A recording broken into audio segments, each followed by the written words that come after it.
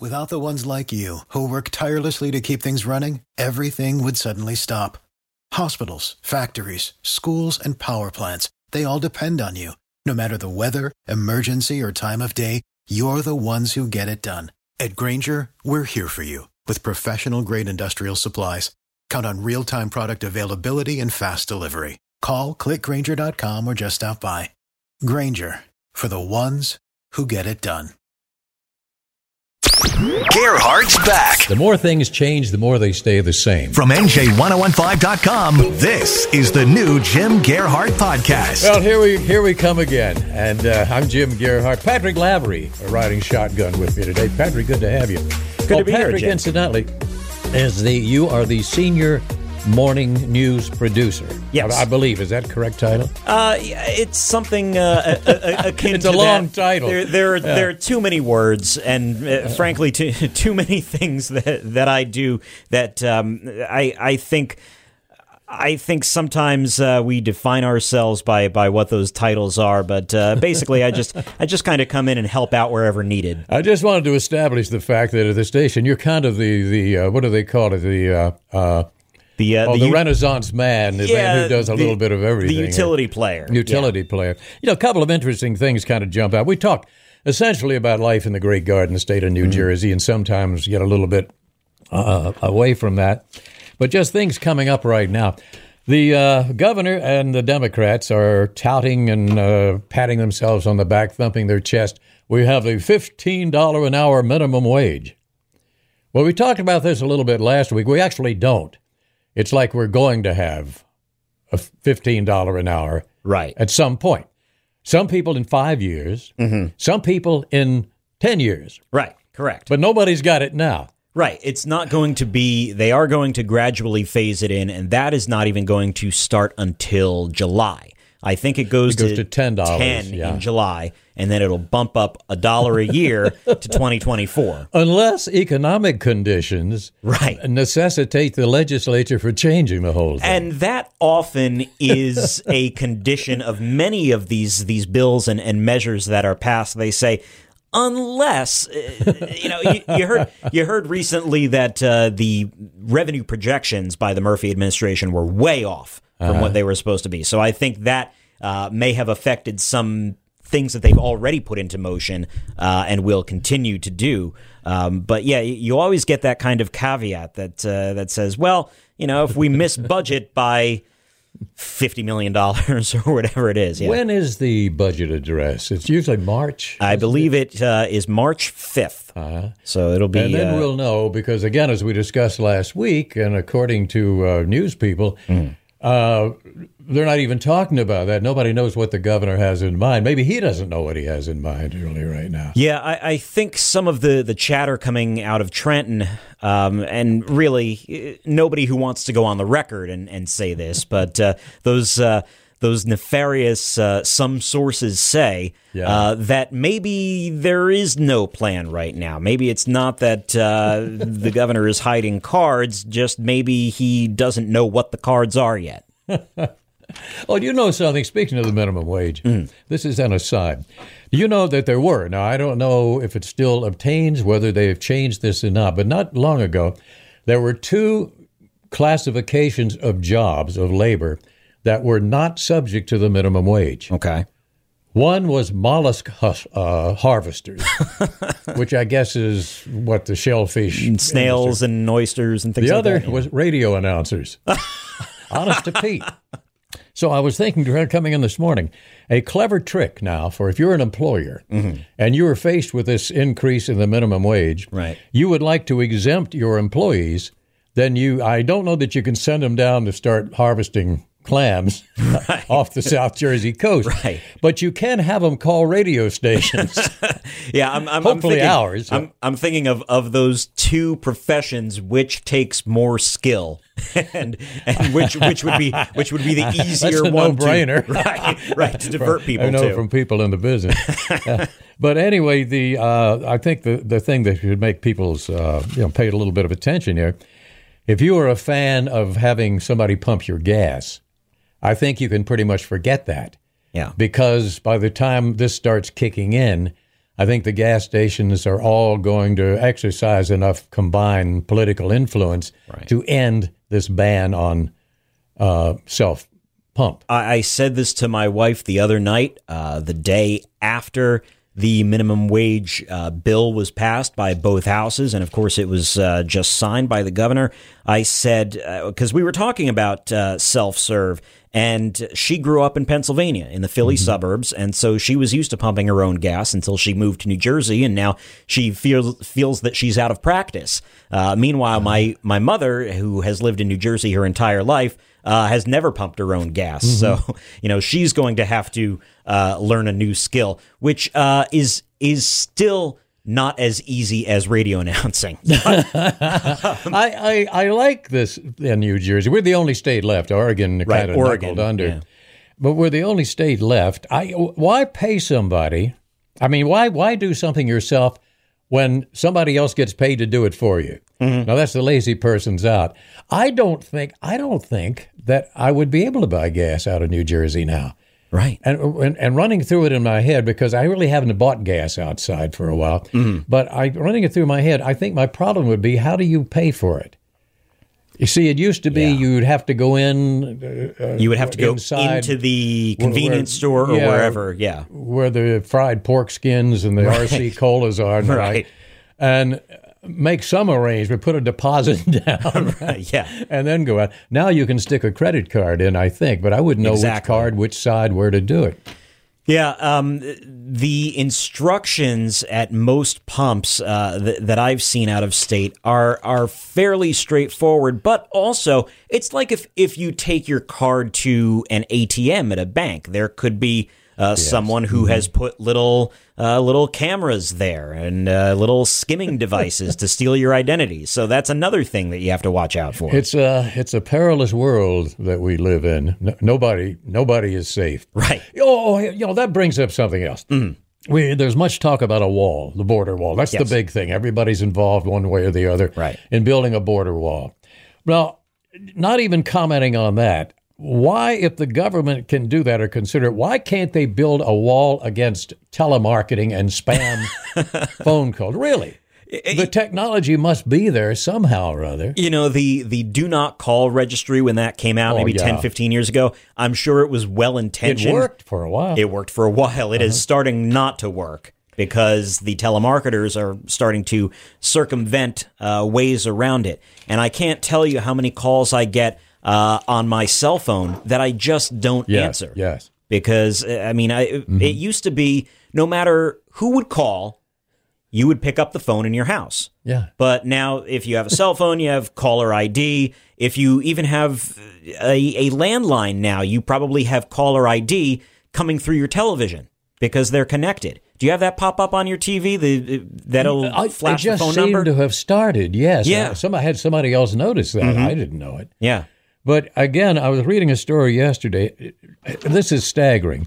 26.2 billion robocalls were made in America last year. 26.2 billion. 2018. 26.2 billion. I can't claim I got the lion's share of it, but it used to not come in on your Android or your cell phone, for a while. Then they, so there goes the end of that. But I'd like to see some action somehow or other. Now, some of the carriers, I noticed, I think it was, AT&T, one of them automatically says robocall. Some are going to do it, but they're going to charge you for it. Right, and I'm trying to do, while we're talking about this, I'm trying to do the calculations here. Let's see, by my calculations, that's 71 million calls a day. Let's see, that's almost 3 million calls an hour. Yeah. Yeah. Okay, so we have a 350 roughly million population. About, yep. Now, half of them probably don't have phones. I don't know. Well, that's not true. I was saying, you got man, woman, callow youth, suckling babe. But maybe nowadays they all do have cell phones. Yeah, so it's not outrageous that you would, if you boil it down to individuals who have these phones, right? half a dozen or so a day is not out of the I certainly don't think it's out of the question. And yeah, this is something that we have covered on the news side of things quite often is the kids that are getting the cell phones now at 8 or 9 years old. And when cell phones were first becoming prominent, late 90s, early 2000s, I mean, that's when I was growing up, and I didn't get my first cell phone until I was 15. And there are child psychology advocates who say that that's the age that you should get your first cell phone. But parents never want to be disconnected, and the kids want the technology. So now at 8, 9, 10 years old is when they're first connected to a cell phone, and the telemarketing calls start probably the day after that. I saw a child who couldn't have been, I don't think it was a year old, because I know the family somewhat, who had one. Now, it's not a real, it's a toy one. Right. See, when I was a kid, and maybe you too, we used to get little play telephones. Oh, yeah. Looked like a phone. Sure. And if you push it, then what, Howard the Duck or... Yeah, I think I had the one with the Sesame Street characters. The Sesame Street characters, yeah. Elmo. Right. That's how it answers the phone. But times are changing. We're jumping all over things this morning, but these are things that are kind of flying around in the air. There is a bill in the Philadelphia Council that would ban businesses from refusing to take cash for a purchase. Yeah, and this has also kind of been an issue in New York City, along with many restaurants that fold in the gratuity as part of the bill. So these are, changing trends in how you pay for things, and there's a lot of resistance to it. Well, there's so many ways to look at that. One is it's certainly the wave of the future. So many things going on, at some point. Now, cash is going to be eliminated. Right. Now, there's a big advantage in that because that would kick the dickens out of the illegal drug trade. Right. For those of you who don't like the illegal drug trade, a whole lot of people make their living on it. Right. So yeah, that's I think we touched on this a little bit last week, but it's kind of funny. When people are asked to evaluate this current administration, the first thing that most people will say is, "Well, I don't know, where's my marijuana?" Right. Of all this stuff that's going on in the political arena in New Jersey, it seems like the thing that's getting the most interest is people wanting their marijuana. Right, and we were talking about this just a little while ago in the newsroom, how now finally after a year you saw with the minimum wage, and then I think the next thing that they'll concentrate on will be marijuana, how Murphy is kind of systematically trying to fulfill all these campaign promises that he made back in 2017. Now, the marijuana, he has met a lot of resistance to that, including largely from within his own party, which I don't think he expected. But given the nature of the primary campaign, I can't say I'm surprised because of how many people he took on and turned back, including, as you talked about with Bob in the last podcast, the president of the Senate. Yeah. What?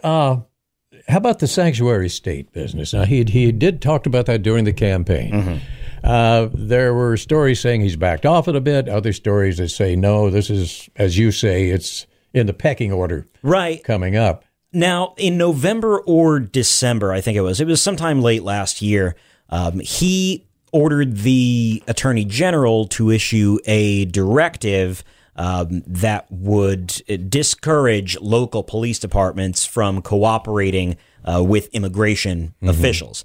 And I think that was part of it. I don't think he's gone quite as far as putting through any kind of official paperwork to declare us a sanctuary state, because what is a sanctuary state really? It's kind of a nebulous definition. It really there is no you can't join the Federation of Sanctuary States. But it would basically not be illegal to be here anymore in the state of New Jersey. Right. There would be no onus upon that standing short of a crime. But then, according to these directives, there was the famous case, it may have put a little bit of a crimp in the governor's style here, in which the person was released from prison, went out to the Midwest and killed 3 people. Well, sure. So I think that may have given them a little bit of pause. Now, here's one. You talk about the story about the driver's licenses for people. That is, on the same day, I saw two stories. One said that he's backing off. The other says it's in the works. Well, so where does it stand right now? We were talking about this, and we were saying, there is this cross section of privileges that the administration wants to hand to people. Do you let people who are undocumented? Do you let them drive? Do you let them vote? Do you let people in prison vote? Do you let people in prison smoke? Do you give them more cigarettes to smoke? So there's a whole host of questions as to people with certain social status in this state, what they can and can't or will or won't be allowed to do, and that's part of it. The measure to issue driver's licenses is making some headway, but there are questions that we've kind of bandied about with that because this Real ID business is going to come into effect. It was supposed to be, I think, this year. It's going to be mandated, I think, by next year, but that will supposedly make it easier for you to get through security at the airport and things like that. You won't need all these points of ID. This Real ID will not only be your driver's license, but it will satisfy all of these other immigration and customs guidelines. I got in the mail, I think it was last week, a notice from the state that my driver's license needs to be renewed. Mm-hmm. It will expire in, I believe it's around the 1st of March or something. Mm-hmm. So I've had it for whatever the requisite number of years. Now, I've been driving, I hate to tell you how many years legally with drivers. I think I was driving before Henry Ford invented the car. But anyway, I've had a driver's license in New Jersey. Now, in order to renew my driver's license, which I have, I show my hand, I'll show it to them. In order to renew it, I have to go down to the Motor Vehicle Commission local office with a birth certificate, passport. I think there's 6 points of identification. Really? Well, now, how many illegal immigrants are going to have 6 points of identification? How many are going to have one? Right. Other than what you make up the name or, whatever name you decide to go by. Well, and that's what they're saying. What would you need for that? You'd have to bring in a utility bill, some sort of proof of address. But that would be insensitive. Right. There's a whole other side to that where we brought up the idea, just kicking it around as a news story. Is it going to be easier for you to get a driver's license as someone who's in this country illegally than if you are a legal citizen? Because the burden on legal citizens to provide those 6 points of ID is pretty strong. I'm surprised that they're making you go into the office because there was this push several years ago, what the Motor Vehicle Commission called Skip the Trip. And you were supposed to be able to go online and renew by mail or something like that, so that you wouldn't have to bother with actually physically going to the office, standing in a line, dealing with someone who has been there since 7 o'clock in the morning and at 4:30 in the afternoon just wants to go home. Yeah. So, so it goes. Oh,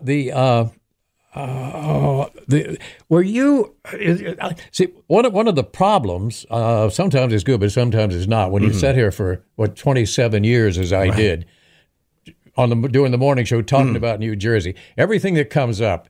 Yeah. The mind is running up like through index cards and dropping ones down here that are parallel to that.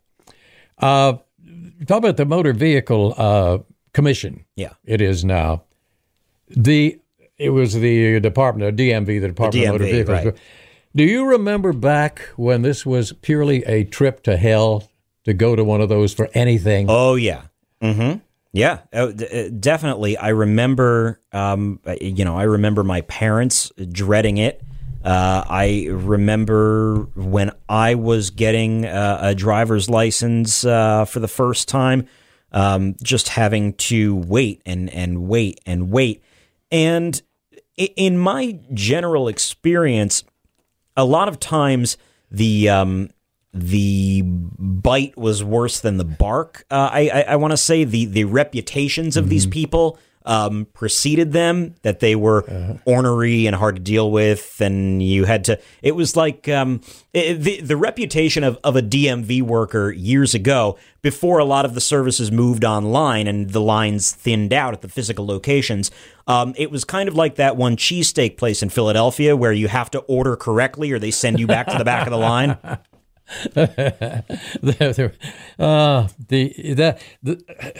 Believe me, some of them that I encountered were as bad as you said, or worse. Apparently they didn't want to be there, right? And you were an imposition upon them. And what happened? You'd stand in a long line, and finally you pay them $0.25 to rent a pen. And they tell you to go get in line 6. You go to line 6. By the time you're the third person out, the person behind it will just walk into a back room. Now, they all had back rooms. I don't know what went on back there, what goes on behind the green door. But there was something very compelling because you could watch the people behind the counter. There's always somebody going in the back room. You never saw anybody come out. I guess they did. Maybe they had cheesesteaks. Cheesesteaks back there, probably. Something. What else? See, so many things going on here. Sticking with some of the things that are current. You would know more about this than I because this just came up. I had not seen it before. But apparently there is either legislation or I don't know if this passed or not. I went through one of the houses or both the houses, but they say the governor's sure to sign it.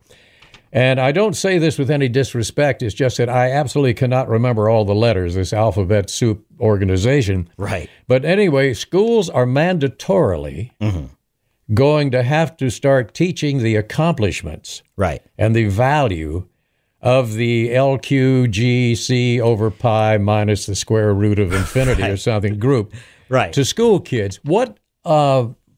At what age is this being done? You know, that is a good question. I think it's middle and high school, just off the top of my head. I think probably that those preteen to teen years, I think, would be generally.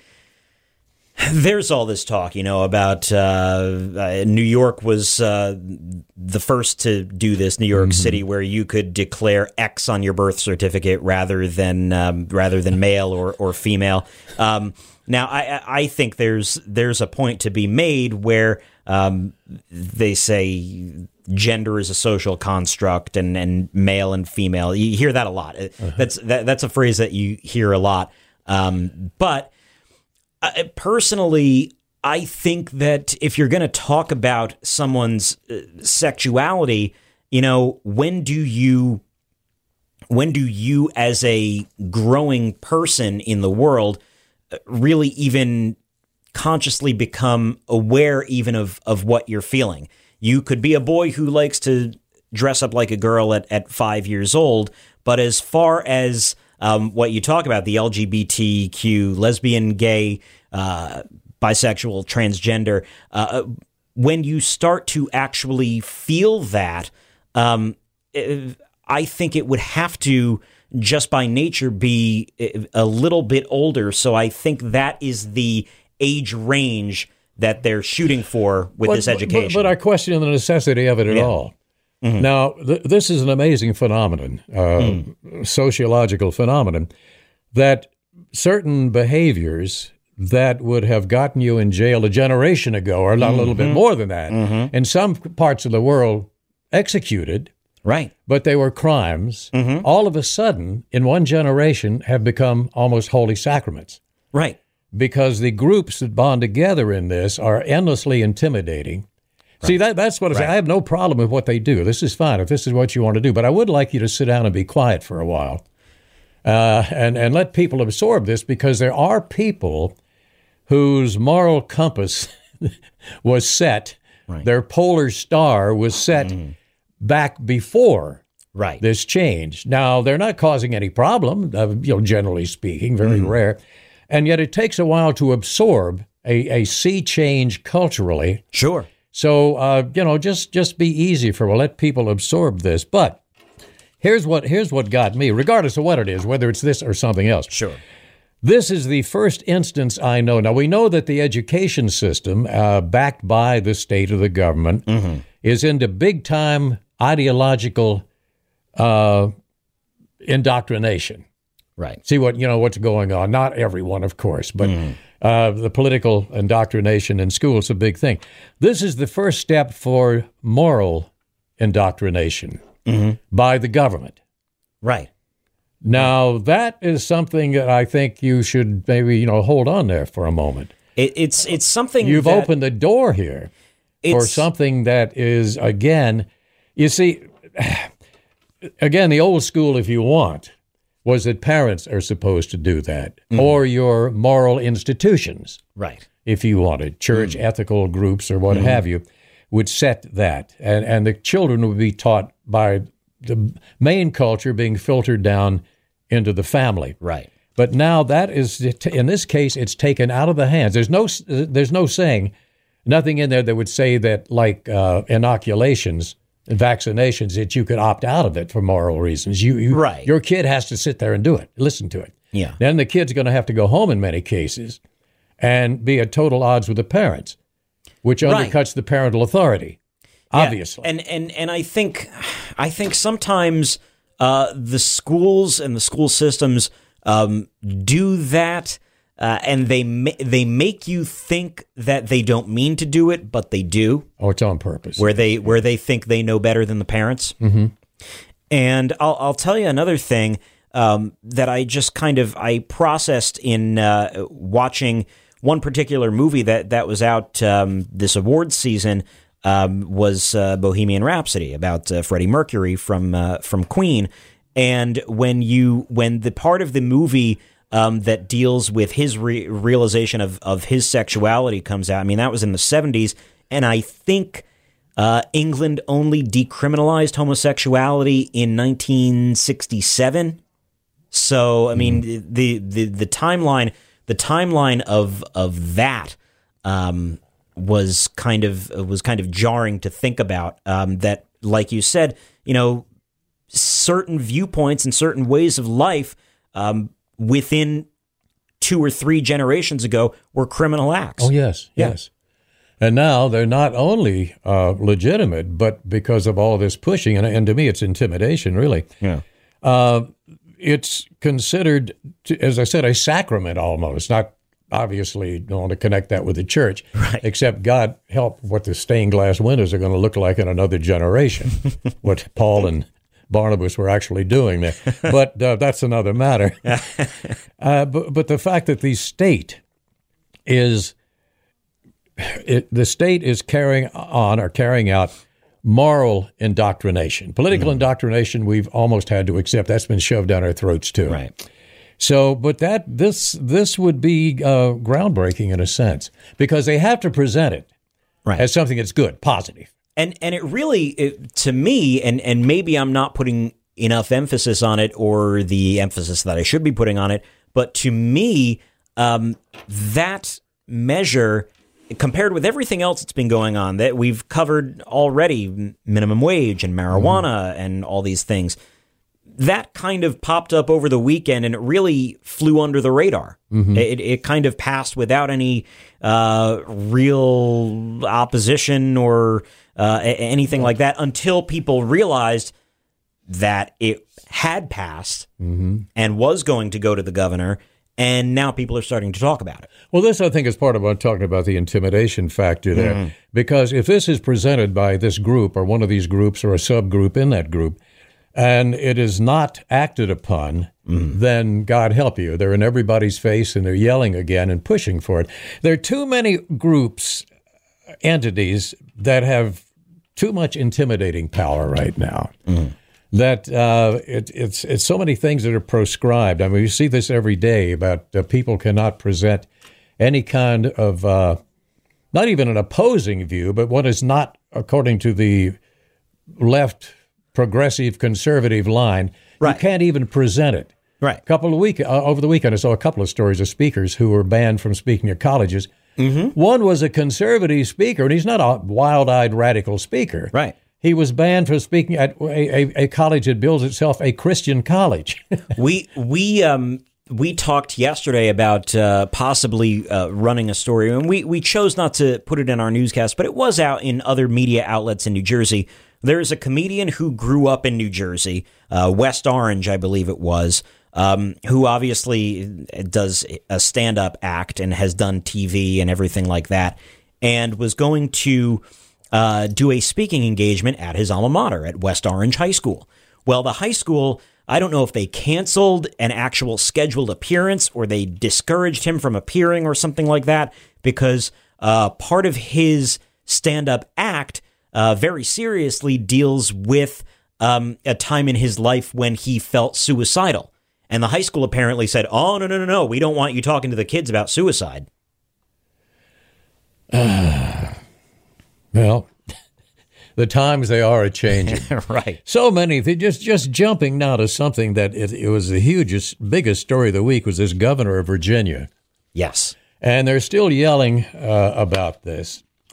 To me, it was very, very interesting because what he is alleged to have done, of course, was when he was in college at some sort of an entertainment party or what, he had allegedly, because you couldn't tell who if you saw the picture, and it was in the yearbook. Mm-hmm. One person had appeared in blackface, right, and the other one was in a Ku Klux Klan type thing.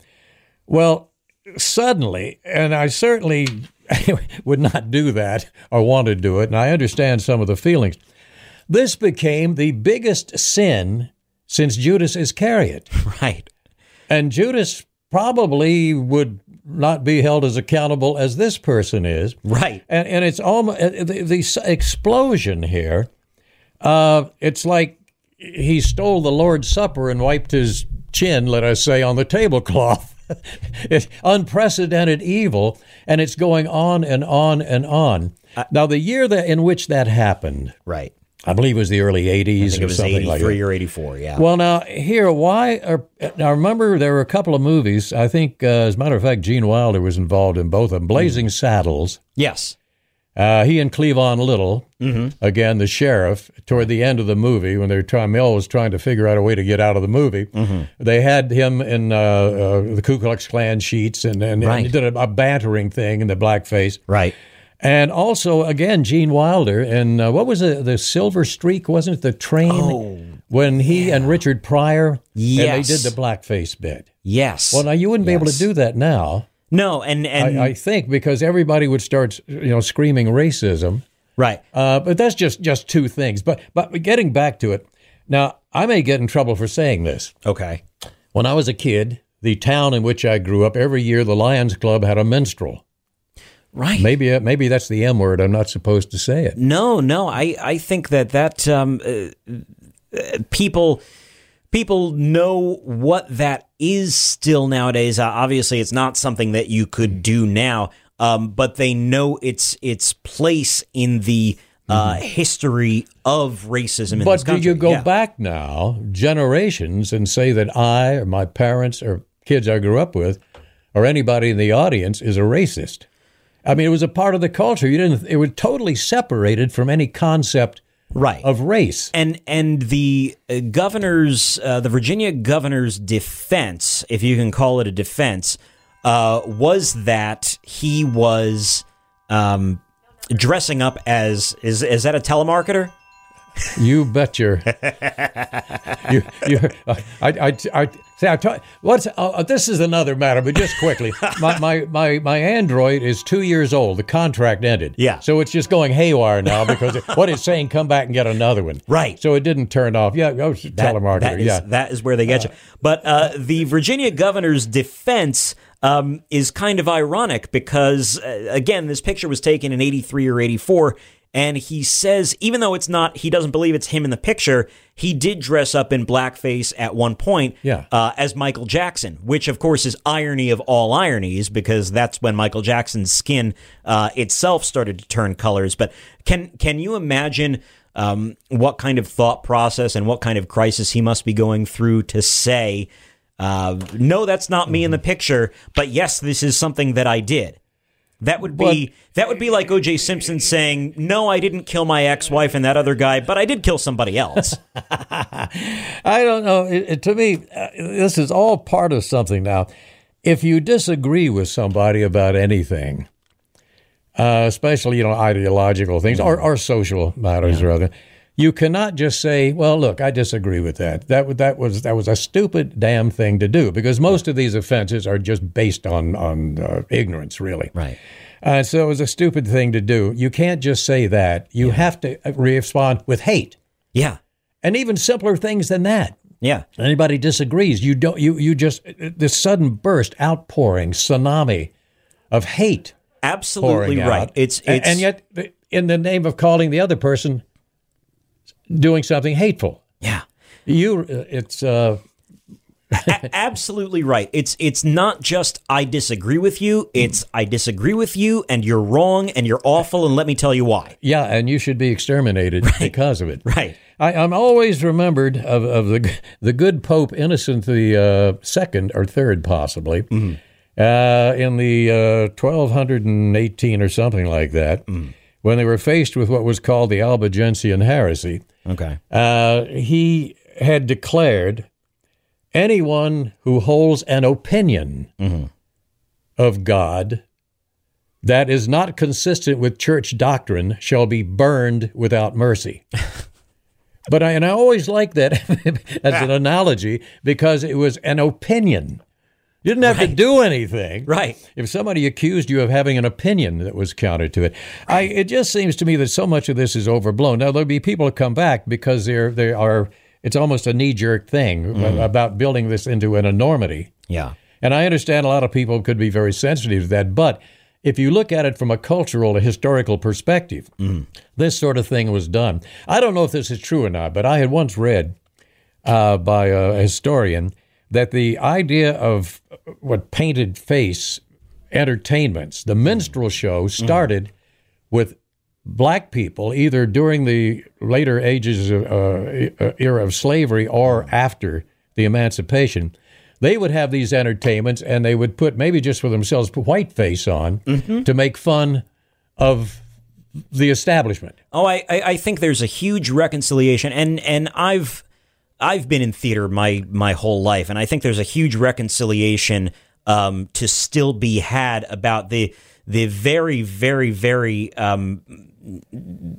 questionable history of people appearing as races that they're not supposed to be. I mean, the great tradition of kabuki theater in Japan is another example. But absolutely, I think there is definitely truth to that, and not to say that it worked both ways with one race appearing as one and the other appearing as the other. But I think there's a lot of history in media and performance representation of the races that we still have yet to unravel. Well, the racial sensitivity has reached almost cosmic proportions. And, oh gosh, I'm trying to get the name now, a very prominent African-American journalist who also was prominent in the civil rights movement, had observed some of this. Gosh, I can't think of the name. It'll come. Yeah. But very, very well known, very prominent, very bright man. He made the remark one time about some incidents somewhat similar to this. And he said, racial paranoia has driven us all crazy. Racial paranoia is making us all insane, I think is what he said. And I think this is what you get into. Much of it is understandable, but maybe we should stop being so sensitive about everything. This great sensitivity, which again, I'm not going to get into this now because this will unfold into something else. Right. I think it comes out of the politically correct area of victimization. Everybody has to be a victim because there are special privileges in being a victim. But also, if you're a victim, you have a chance for revenge on somebody, because if you're a victim, there must be a victimizer. Right. And this is just so blown out of complete proportion here. There must be a punishment to fit the crime. Yeah, maybe a little moderation. Let me light just something lighter. It has nothing to do with that. Enough said about that, because this is a situation that obtains. And well, just one more thought. Martin Buber. You familiar with Martin Buber? A genius, one of the great brains of the last century. Okay. And he was a psychoanalyst and also a great writer. Okay. And he was Jewish. He moved to Israel in the last years, but he wrote brilliant kind of things. But he had a series of stories called Tales of the Baal Shem Tov. Baal Shem Tov, Eliezer was the founder of Hasidism. Okay. Yeah, the pious ones. So this would go back to the early 18th century. But just one line that Martin Buber had said in writing about that, he said, God is in every thought of every pious Jew. And I thought about that today. Race is in every thought of large segment of the population. How it gets resolved, I do not know. And what whether this is something that plays itself out, whether there will be sea changes in people's attitudes, so it's not necessary anymore. Okay, Patrick Lavery and Jim Gerhardt just sort of kicking things around. Climb the rigging of the good ship New Jersey 101.5, standing up here viewing the political horizon, hoping we don't hove upon the shoals before it's over. I'll talk about this next time. I'm getting so tired of this. And this is so far removed from what we've said, but the television presentation of Colonel Sanders is just eating me up. They're making a total horse's ass out of a man who was a remarkable man. Yeah. I had the great privilege of knowing Colonel Sanders back when he first started. And here is a man who had many, many accomplishments. In his retirement, he decided to buy a little filling station down in Kentucky. Right. And nothing else to do, so he and his wife would cook up chicken and sell it to people. Like now, you run into the gas station, you get your pork rinds and your whatever cola, and so they had fried chicken.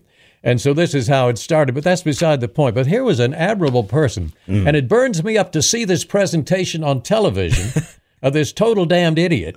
All right, that's next time. Patrick, thank you very, very much. It's been a delight to talk with you, Patrick Lavery. It's good to have a voice of reason on this. Oh, if you're counting not that Bob wasn't, but if you're counting on me to be the voice of reason, you may be proven to be mistaken. Well, you do pretty well. Work on it. We'll do it again next week. Thank you. Thank you, Patrick. Thanks for listening to the new Jim Gerhardt podcast. Still cooking, and it's bigger than ever. From NJ1015.com. For the ones who work hard to ensure their crew can always go the extra mile, and the ones who get in early so everyone can go home on time, there's Grainger, offering professional-grade supplies backed by product experts so you can quickly and easily find what you need. Plus, you can count on access to a committed team ready to go the extra mile for you. Call, click Grainger.com, or just stop by. Grainger, for the ones who get it done.